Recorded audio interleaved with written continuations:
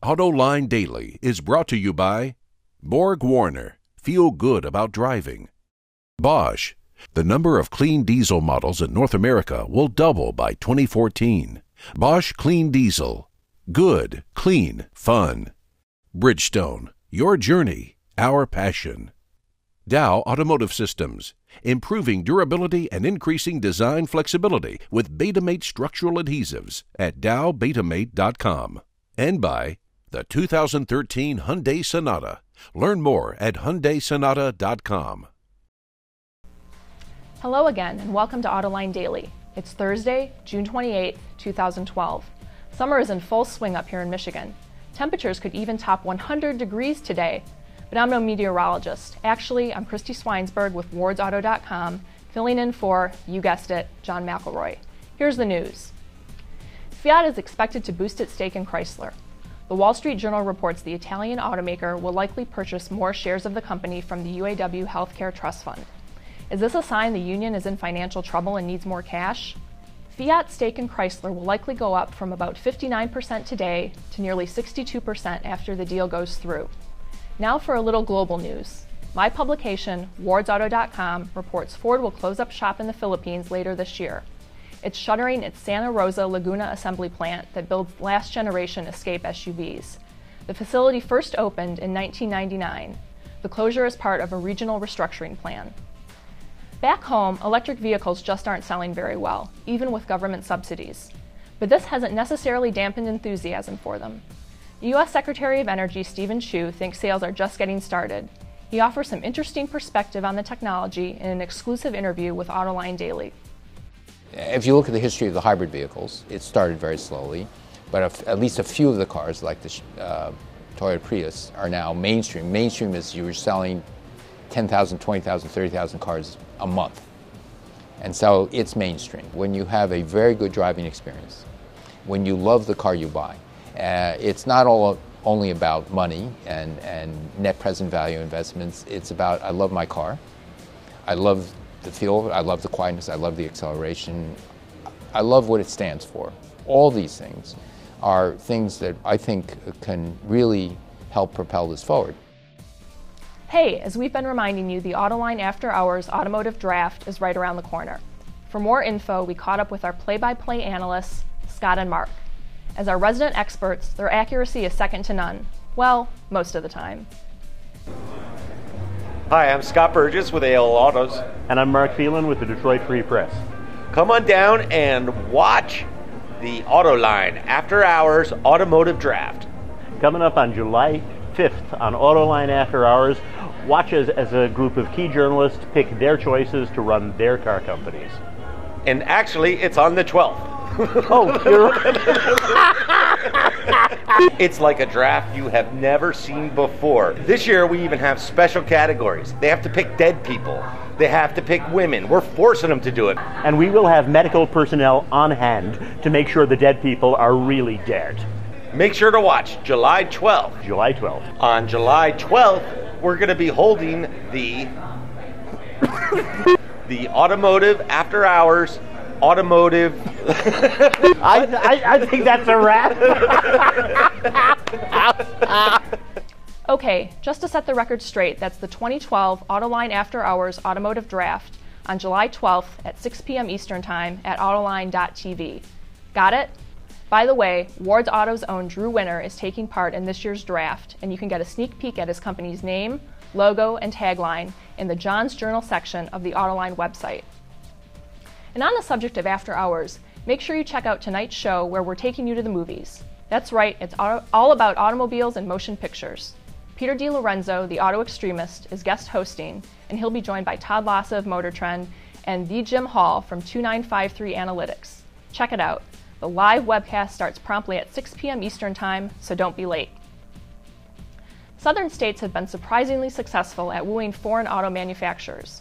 Some of the transplants that have set up shop in Dixie include Hyundai, BMW, Mercedes-Benz. Now you can add another foreign concern to the list, Airbus. The European aerospace company is following in the tire tracks of automakers. Bloomberg reports the company is poised to announce plans for a commercial jet assembly plant in Alabama. It'll be interesting if this proposal takes off or not. For the first time since 1967, Mazda does not make a rotary engine. The line that builds the famous Renesas engine was shut down last Friday.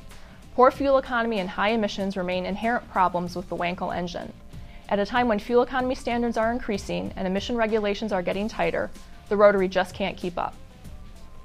The Lorax may speak for the trees, but California and Washington State are now trying to give fish a break. Literally.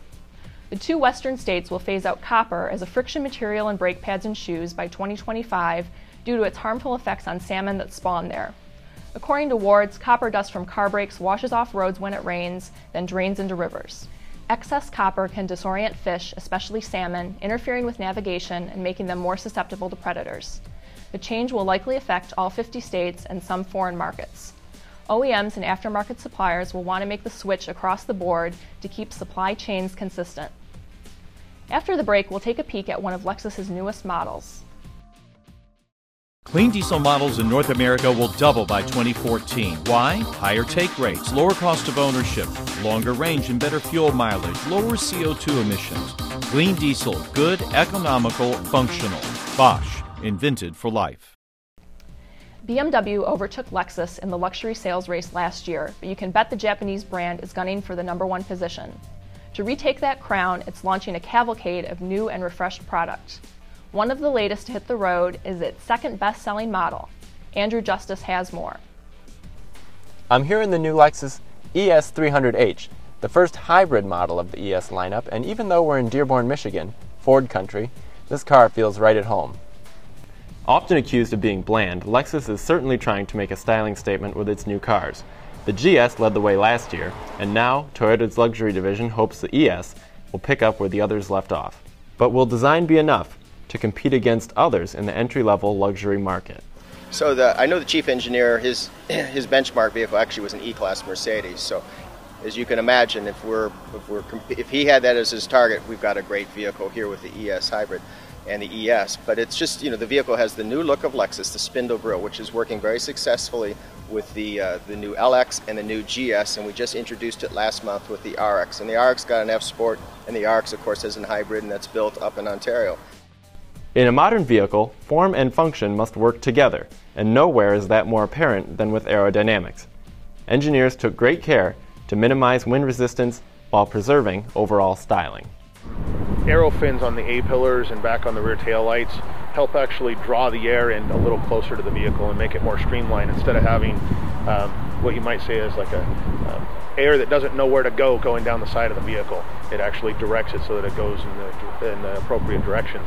And then underneath the vehicle, there's aero fins to direct the air also, and it also helps the air find the direction going under the vehicle so that it doesn't get caught under there, and it helps slow the car down. The ES's strong point is definitely the interior. Overall quality and feel is good, and some items really stand out for the segment.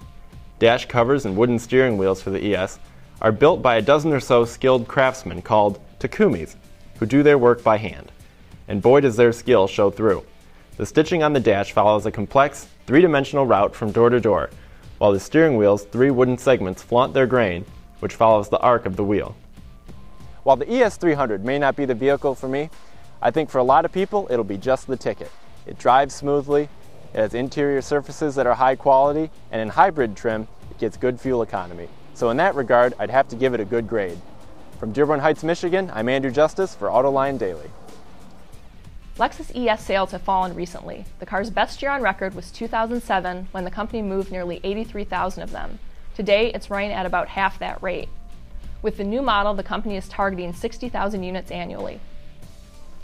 A quick programming note here. Autoline will be off the air next week to celebrate America's birthday. Just an FYI. Anyway, that's it for today's program, but don't fret, there will be more Autoline Daily tomorrow. In the meantime, I'm Christy Swinesberg with wardsauto.com. Thank you for watching, and I'll see you later.